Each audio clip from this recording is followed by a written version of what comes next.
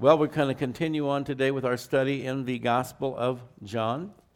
Today we're going to look at verses 30 through 37. Let's read those verses now together, beginning in verse 30 of John chapter 6. Therefore they said to him, remember these are the people that followed him over from Bethsaida on the northeast corner of the Sea of Galilee. They followed him over to the middle of the north shore, Capernaum, and they said to Jesus, "What sign will you perform then that we may see it and believe you? What work will you do?" That's where we left off last week. Then they continue on. "Our fathers ate the manna in the desert. As it is written, he gave them bread from heaven to eat."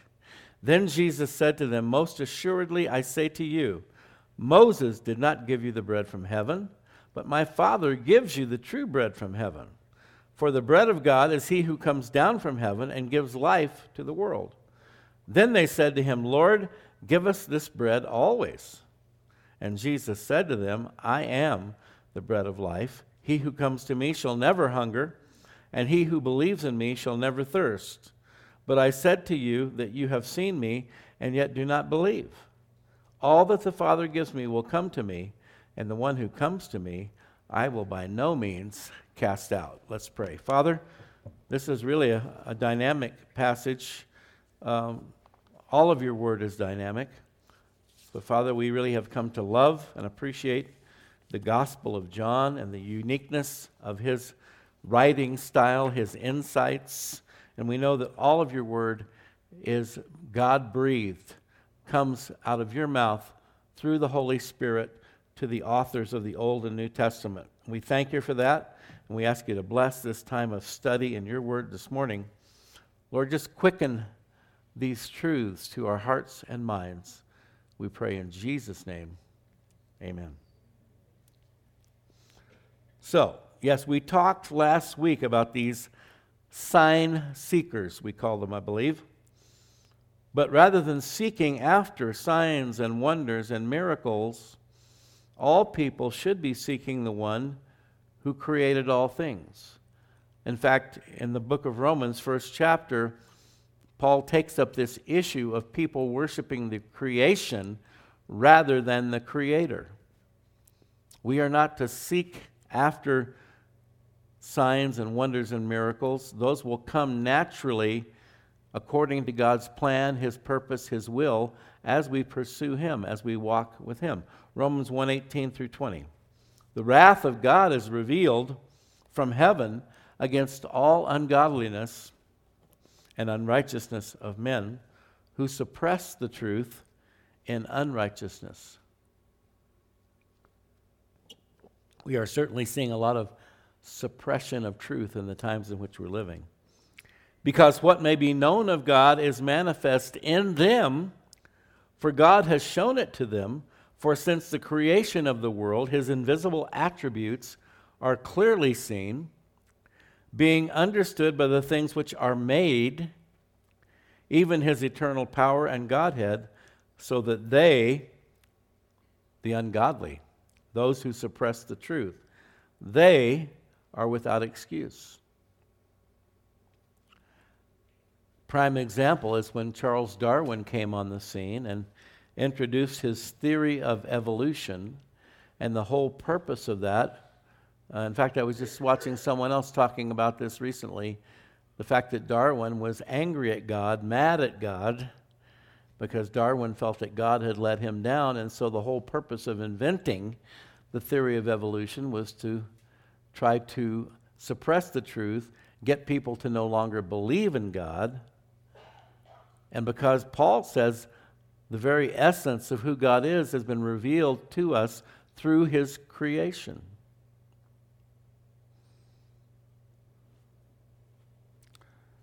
We are to seek after the one who created all things. And so the enemy's strategy is to convince everyone that there is no creator, that everything just evolved randomly. And that is the most ludicrous, irrational, illogical thing that anyone could ever come up with. Even the most rudimentary items like the chairs you're sitting on, the podium I'm standing behind, were created by someone, were they not? And it's been said, and rightly so, the more intricate, the more incredible the creation, then the more incredible the Creator must be, right? And God's creation is a marvel, it's amazing, it's incredible, and it speaks of an unbelievably powerful Creator. These people were seeking signs. They had the Creator standing right in front of them, and they're seeking signs. They go on, they say, our fathers ate the manna in the desert, as it is written, He gave them bread from heaven to eat. And it's always funny to be reminded that the word manna means, what is it? They'd never seen it before. It was something from heaven. But it was sweet to the taste, just amazing food that God provided for the children of Israel during their wanderings in the wilderness. He gave them bread from heaven to eat. They meant Moses. They gave the glory. They attributed this great miracle, which lasted for 40 years, by the way. They attribute it to Moses. So basically what they're saying to Jesus here is, well, yeah, you fed us for one day. You know, the loaves and the fishes. Moses fed 1 to 2 million people for 40 years. Can you top that, Jesus? They're challenging him. And then he says in verse 32, most assuredly I say to you, Moses did not give you the bread from heaven. So Jesus understands they're giving Moses the credit, but Jesus points out that it was God himself that provided it. And that's another problem when we go seeking after signs and wonders and miracles.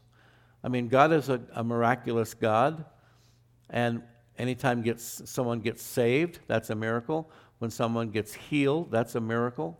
But we are to seek him first and foremost. And that's the problem when we we overemphasize, the faith preachers, teachers, the faith healers, the Oral Roberts and people like this, where the entire focus is on that sort of thing, Benny Hinn, and they begin to be worshiped. They begin to get the glory, and people think that they can never be healed unless they go see one of these guys. No, God is the one who does the healing. He works through human vessels. And I would propose to you, the reason we don't see more of those kinds of miracles is because so many of the people involved in that stuff are seeking the glory for themselves. And God says he will not share his glory with anyone. That's why I said last week in my message, God is doing miracles in our lives every day. It's just that so much of the time we don't see them. And one of the reasons we don't see them is, and if you follow the ministry of Jesus in the Gospels, he was very low key. He would tell people, don't say anything to anybody, just go to the temple and give your offering. He kept it on the down low, if you will.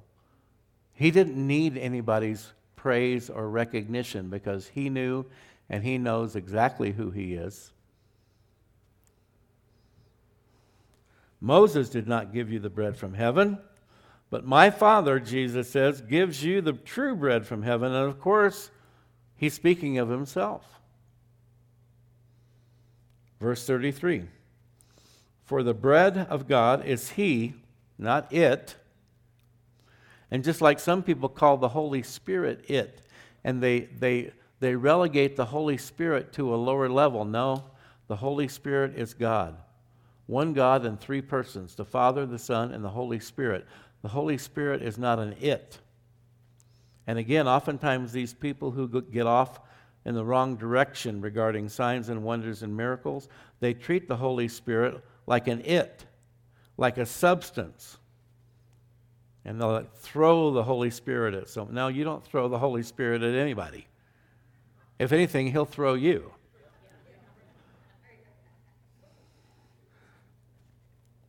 For the bread of God is he who comes down from heaven and gives life to the world. I jumped over this. Let's back up. No, I didn't. That's where we are. The bread of God is He, Jesus Christ, who comes down from heaven and gives life to the world. So they brought it up. They brought up the manna in the wilderness, and it was a perfect opening for Jesus to step right in and say, yes, that bread provided sustenance to the children of Israel during their wanderings. But I am the ultimate sustenance. I am the bread of life, the bread of God. The bread of God is God's sustenance through His Son Jesus Christ to all who will look to Him and call upon Him. There's that old expression, you can lead a horse to water, but you can't make him drink. It's been said that witnessing, sharing your faith, is one beggar telling another beggar where to find the bread. And so you can lead someone to the bread, but they have to willingly choose to partake of it. The bread of God is His sustenance to all who will look to Him and call upon Him. And when we look at this analogy that Jesus is using here, for thousands of years, bread has been looked upon as the staple, the baseline for survival. Hence the old adage, bread is the staff of life. You ever heard that one? It's that which we lean upon to carry us through life. Now in our modern world, bread's kind of gotten a bad rap. Oh, too many carbs. But in ancient times, those people were very grateful and very thankful to get a hold of a loaf of bread. Matthew 6, 9, and 10, Jesus teaches His disciples to pray. Remember, they asked Him to teach them to pray.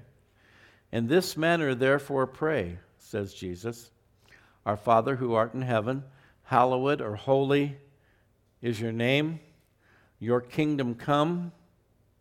Your will be done on earth as it is in heaven. And then what comes next?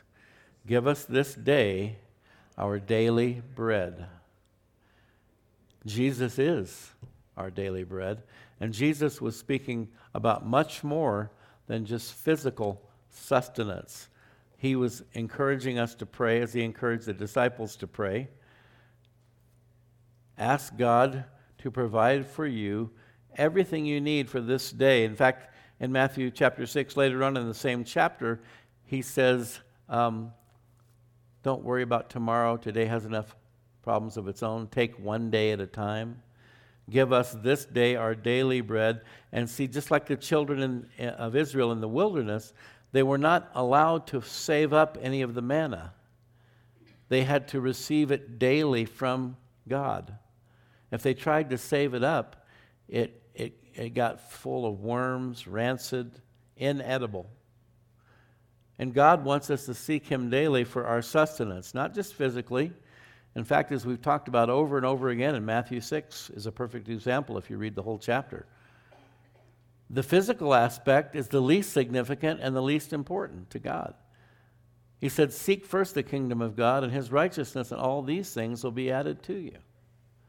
So the daily bread, it's what we need spiritually, mentally, emotionally, as well as physically. And Jesus is telling these people that He is that source. He is that sustenance. He is the bread of God who comes down from heaven and gives life to the world.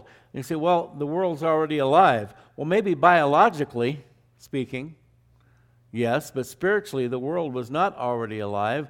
The world was lost in sin and death. The manna in the wilderness was a foreshadowing of Jesus, the bread from heaven who gives life, sustenance to the world, meaning the people in the world. Again, all those who will receive Him. The bread is there, it's on the table, but you have to pick it up and eat it. And that's what it means to become a follower of Christ, to receive Jesus Christ as your Lord and Savior, to take advantage of that which God has provided.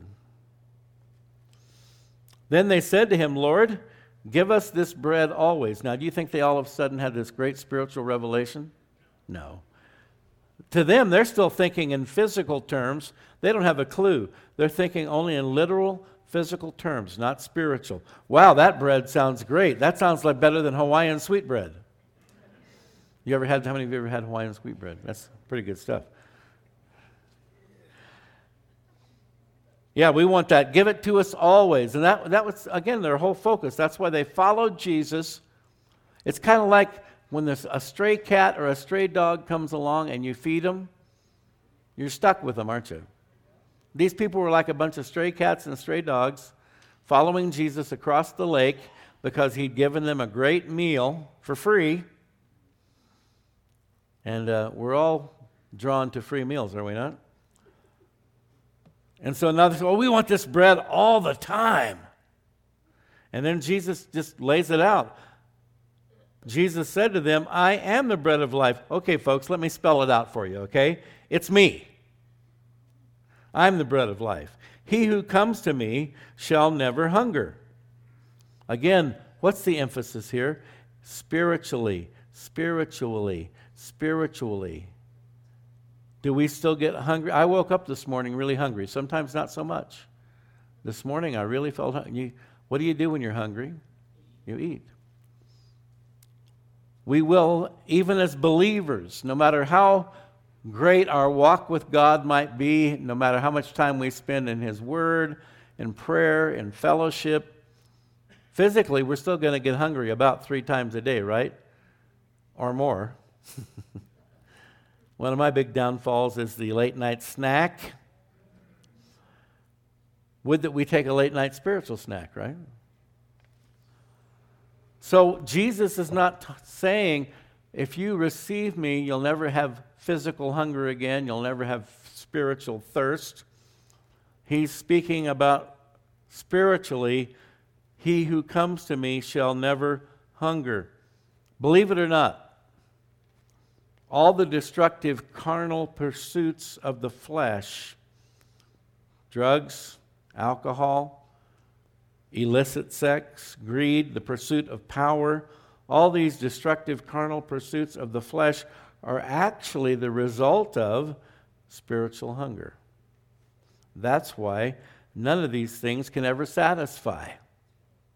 Have you ever wondered why somebody who seems like they're set for life, they're a millionaire, they've got lots of money, a billionaire, and they go on pursuing the gaining of more wealth?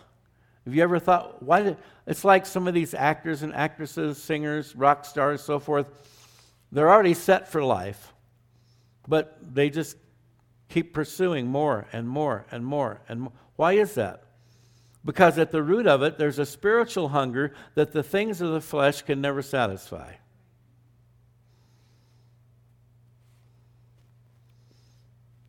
reminds me of that song that we sing, Hungry, I come to you, for I know you satisfy. Just like we've been talking about, we need to seek not the creation, but the Creator, not the miracle signs and wonders, but the one who creates those miracles and signs and wonders.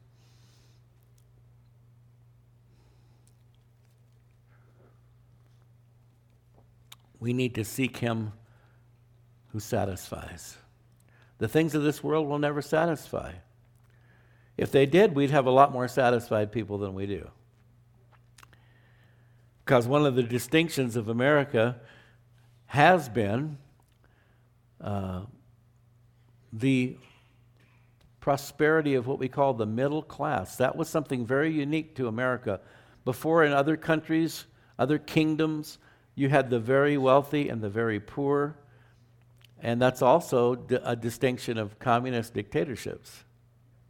This whole idea, oh yeah, everybody is equal, everybody gets the same, communism, Marxism, not really.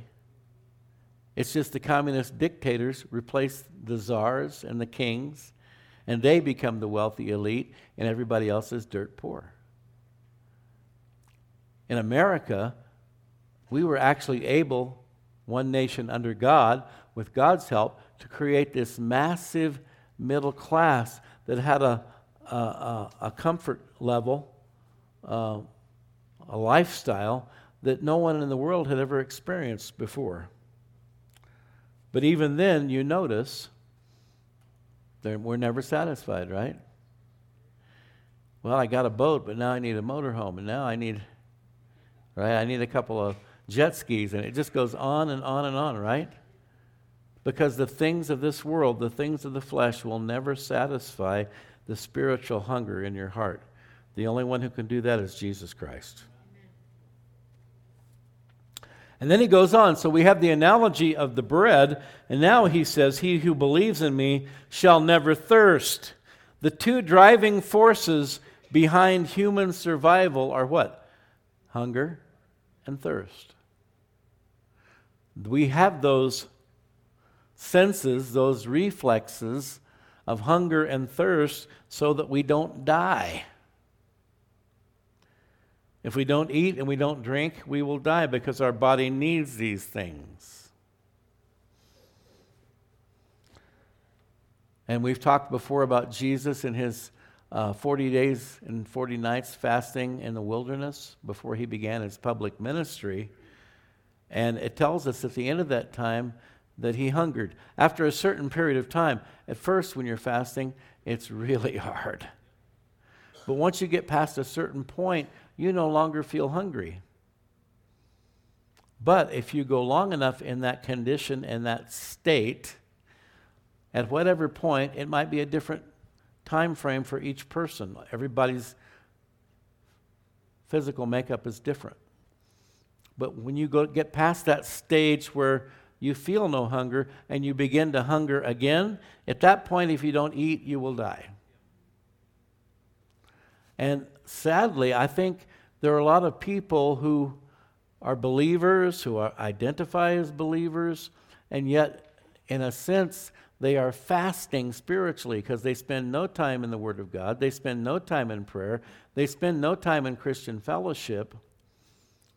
And it's like fasting spiritually, and if you go long enough and you don't eat, you will die spiritually.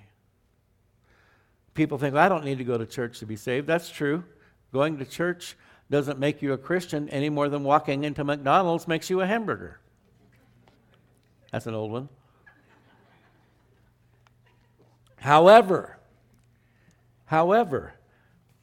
why do we gather like this? We gather to be fed spiritually, right? And that's the way God set it up. Well, can I eat on my own? Yeah. Now, I don't know about, I prefer eating out. I love to eat out.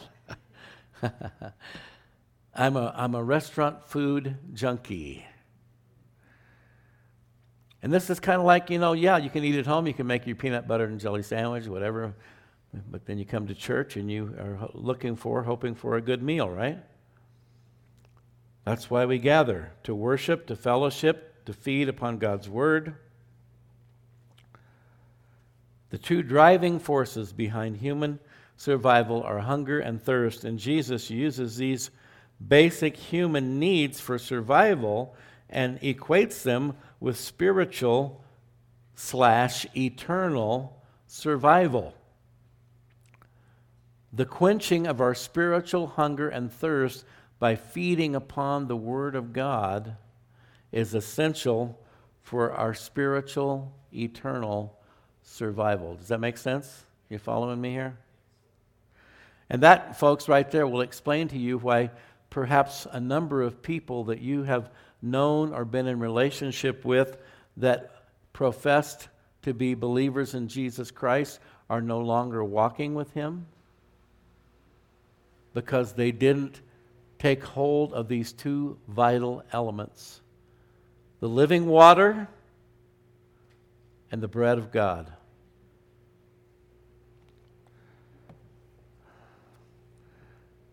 Salvation, being born again, that's exactly what it is. You're born again, right?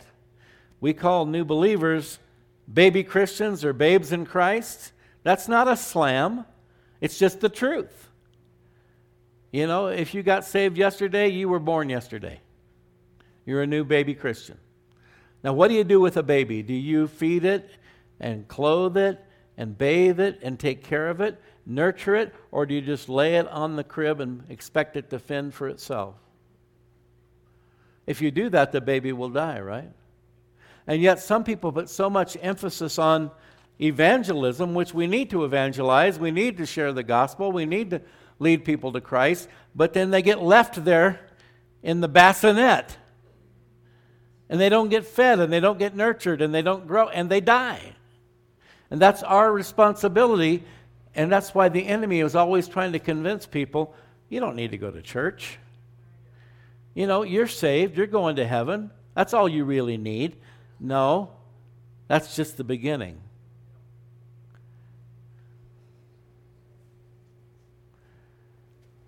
And there's a lot of scriptures about that as well that we don't have time to go into.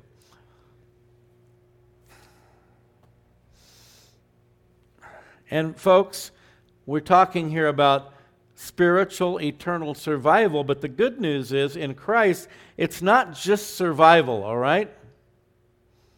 It's abundance.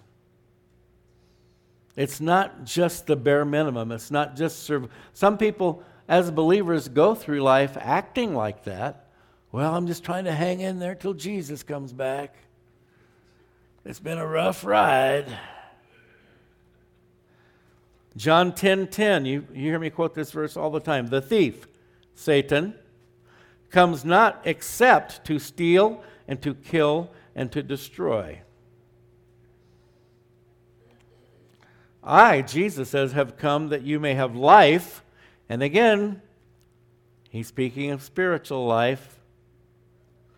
If you're born into this world, you are alive, but you're not spiritually alive until Jesus comes to live inside of you.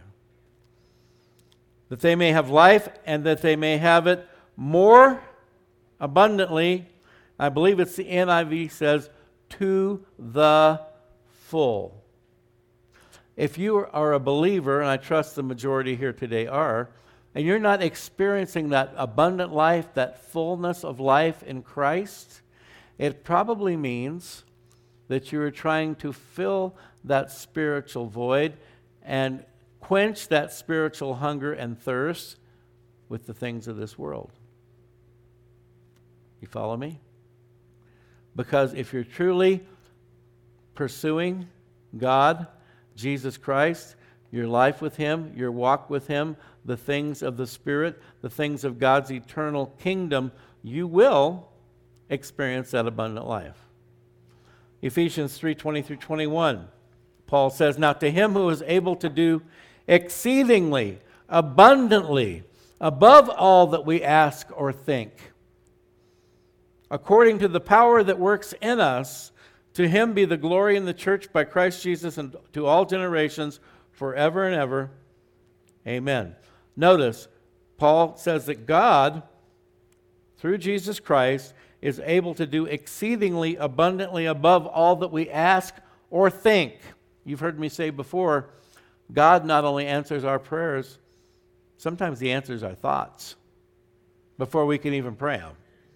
Above all that we can ask or think. So again, if you're not experiencing that, if you are feeling disappointed, God has let me down, He hasn't done what I thought He would do or what I hoped He would do, what I wanted Him to do,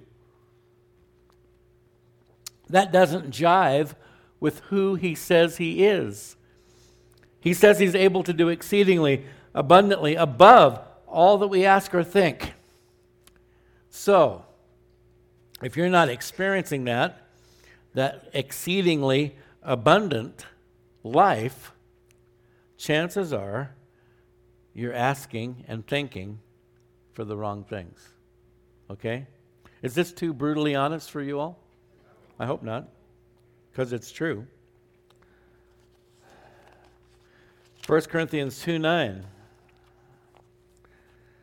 But as it is written, again the Apostle Paul, eye has not seen, nor ear heard, nor have entered into the heart of man the things which God has prepared for those who love Him.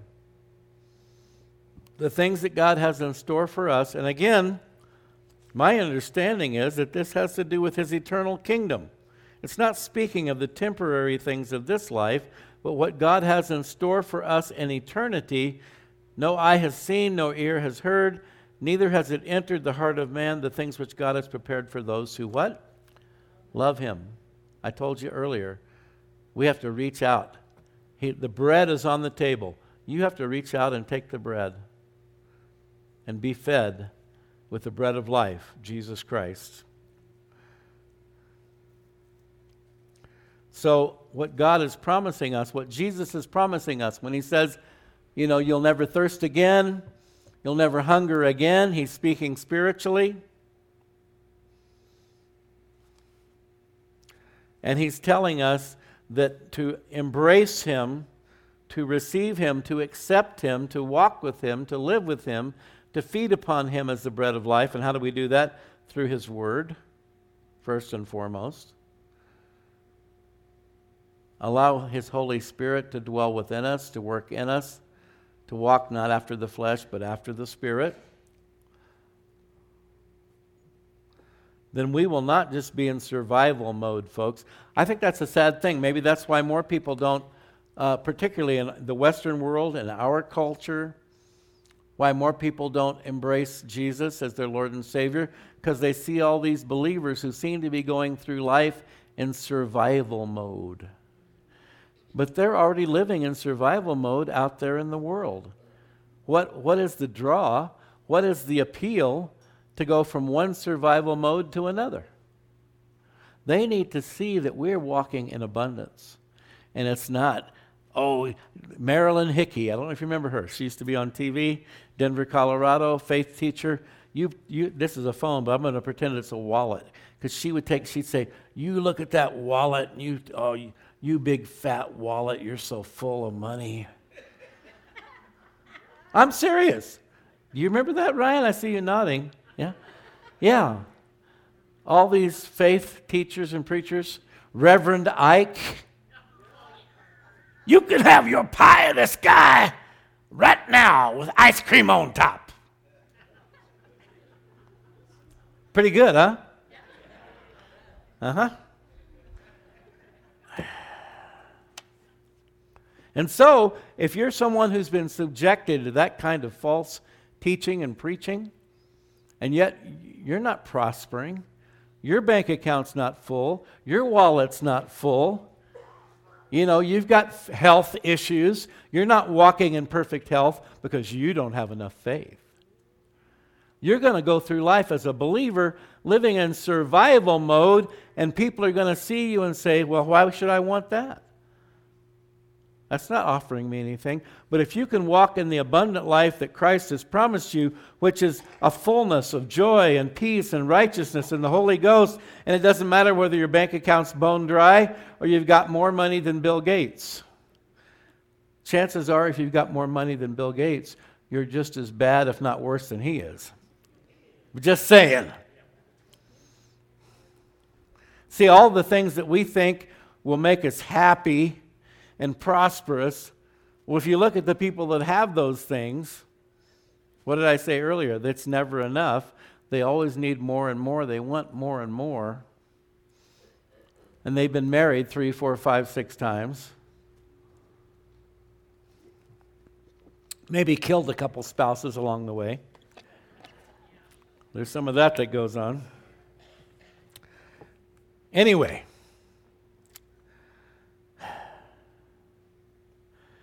we go on in verse 36. We got 2 verses left. But I said to you that you have seen me and yet do not believe. I'm standing right in front of you. You're looking for miracles? I'm the miracle. I'm the bread of life. They'd seen him perform the miracle of the loaves and fishes, but for them that was not enough. Do you know anybody like that? Here's a question everyone should ask themselves. What more does God have to do to gain your belief in him? Has he not done enough already? What more does he have to do? Because if you're like these people, it'll never be enough.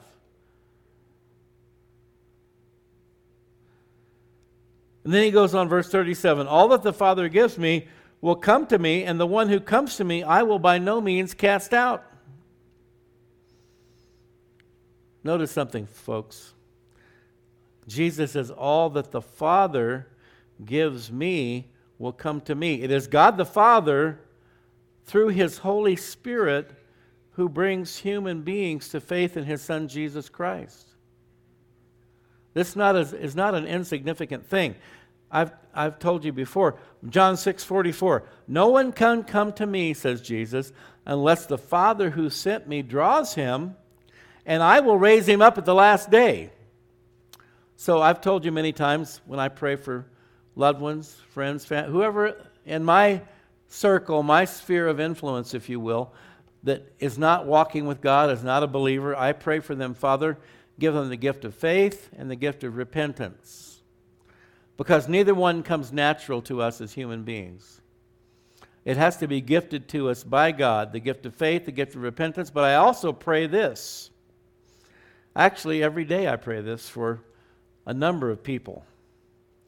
Father, please draw whoever it is, Jim, Bill, Bob, Susie, Jane, please draw them to Jesus by your Holy Spirit. I pray that to the Father.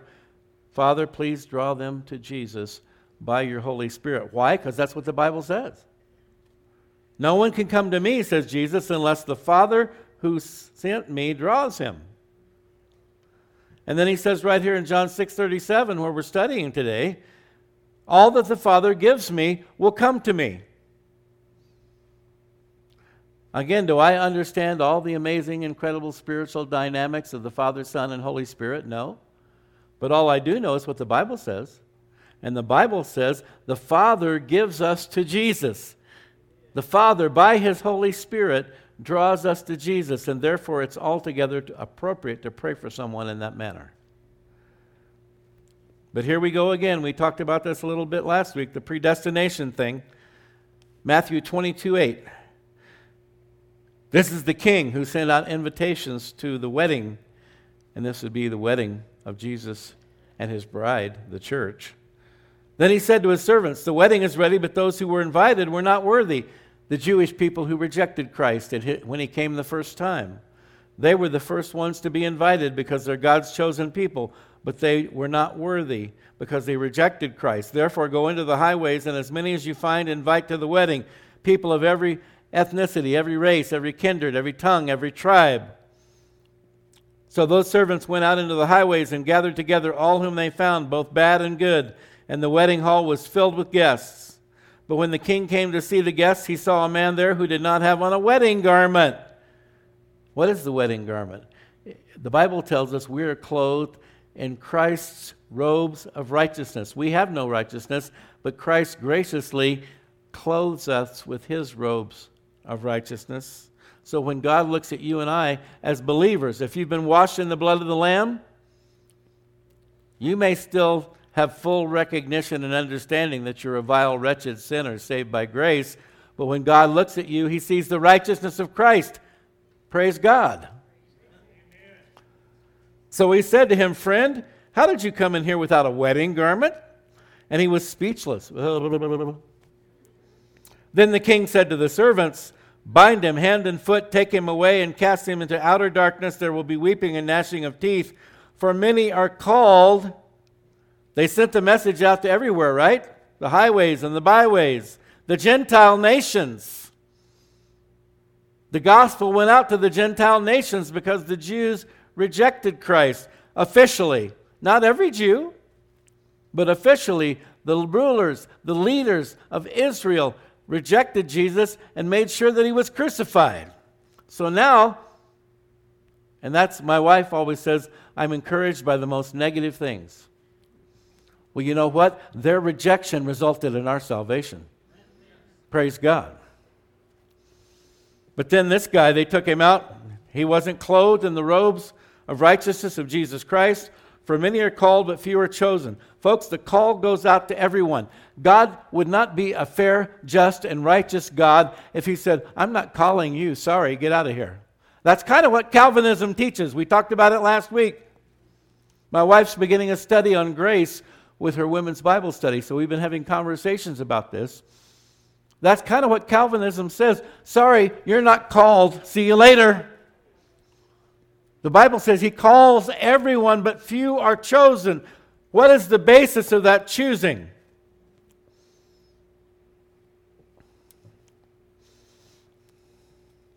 It's those who choose him. He says in verse 37, all that the Father gives me will come to me, and the one who comes to me, I will by no means cast out. The man who was cast out had no wedding garment. He had not chosen Christ. He was not clothed with Jesus' robes of righteousness. The one who comes to Christ is the one who responds to the call of God. God is the initiator. We are the respondents. I've talked about this many times as well. He reached out to us through his Son, Jesus Christ. The ball is in our court. He's the initiator. We are the respondents. 1 John 4:19. We love him. Why? Because he first loved us.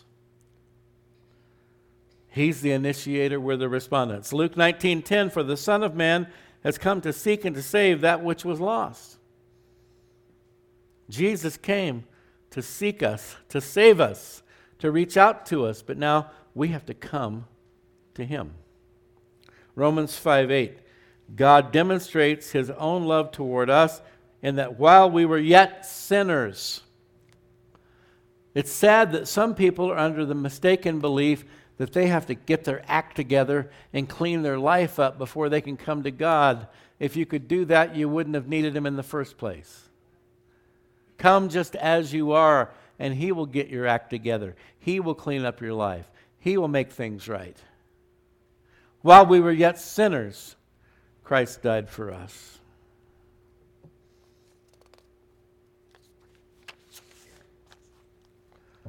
And he tells us that all those who come to him, he says, I will by no means cast out.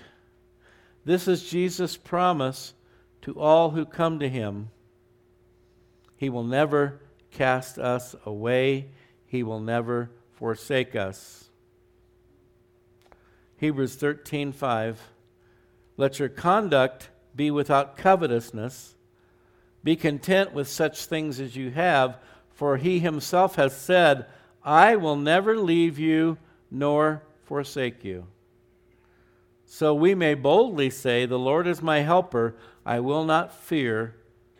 What can man do to me?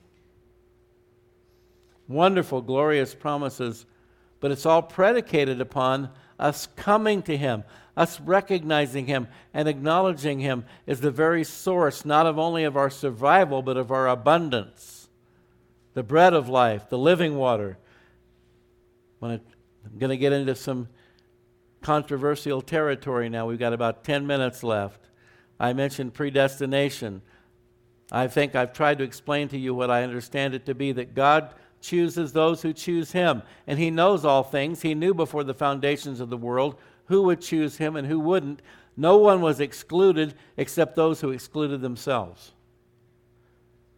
But it begs the question, even though he will by no means cast us out, he will never leave us or forsake us, can we turn away from him?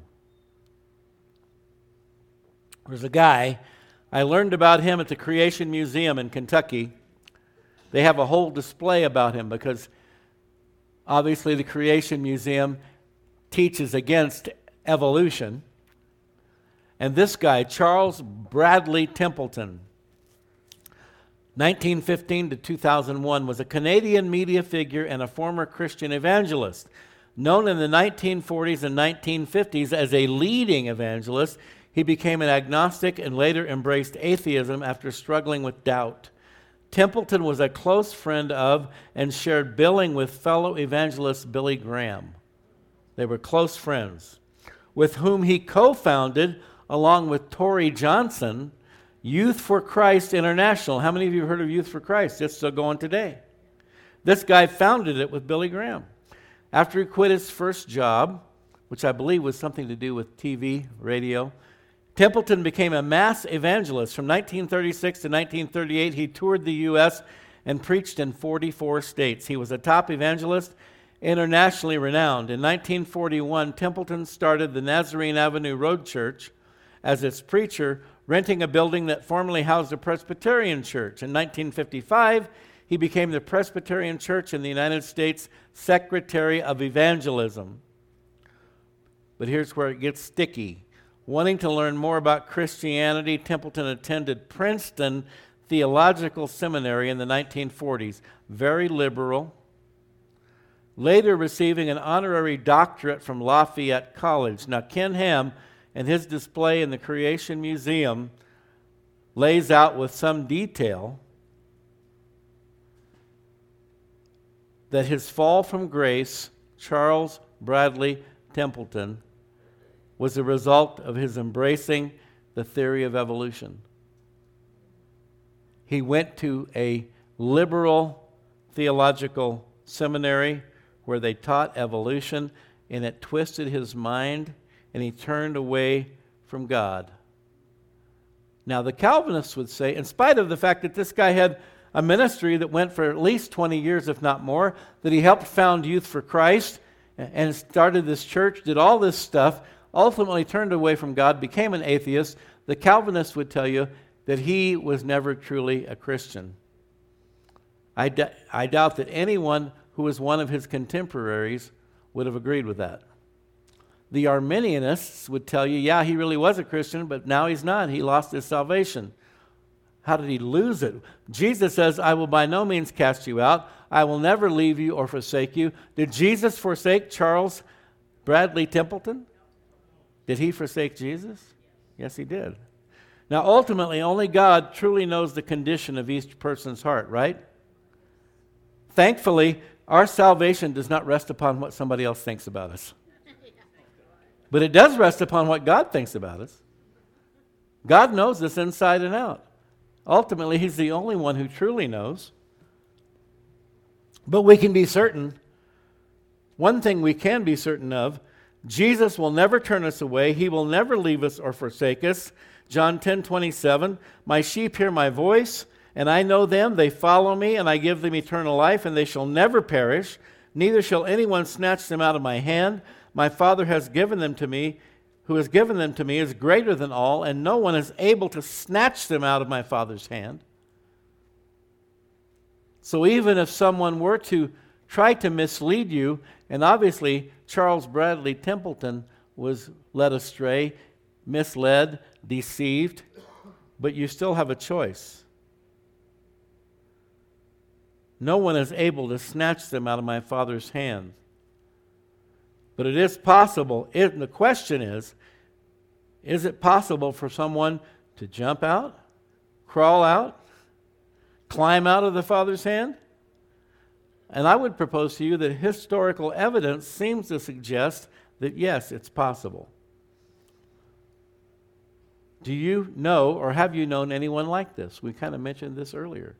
Can you think of someone that you could have sworn up and down one side and the other was a true believer, and now they don't want anything to do with God?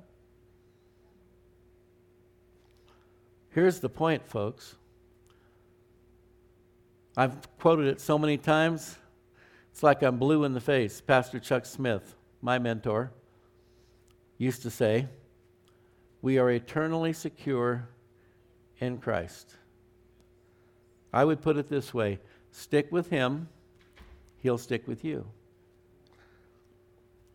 Am I trying to put a little fear in your heart? Maybe. I don't know. The Bible says the fear of the Lord is the beginning of wisdom.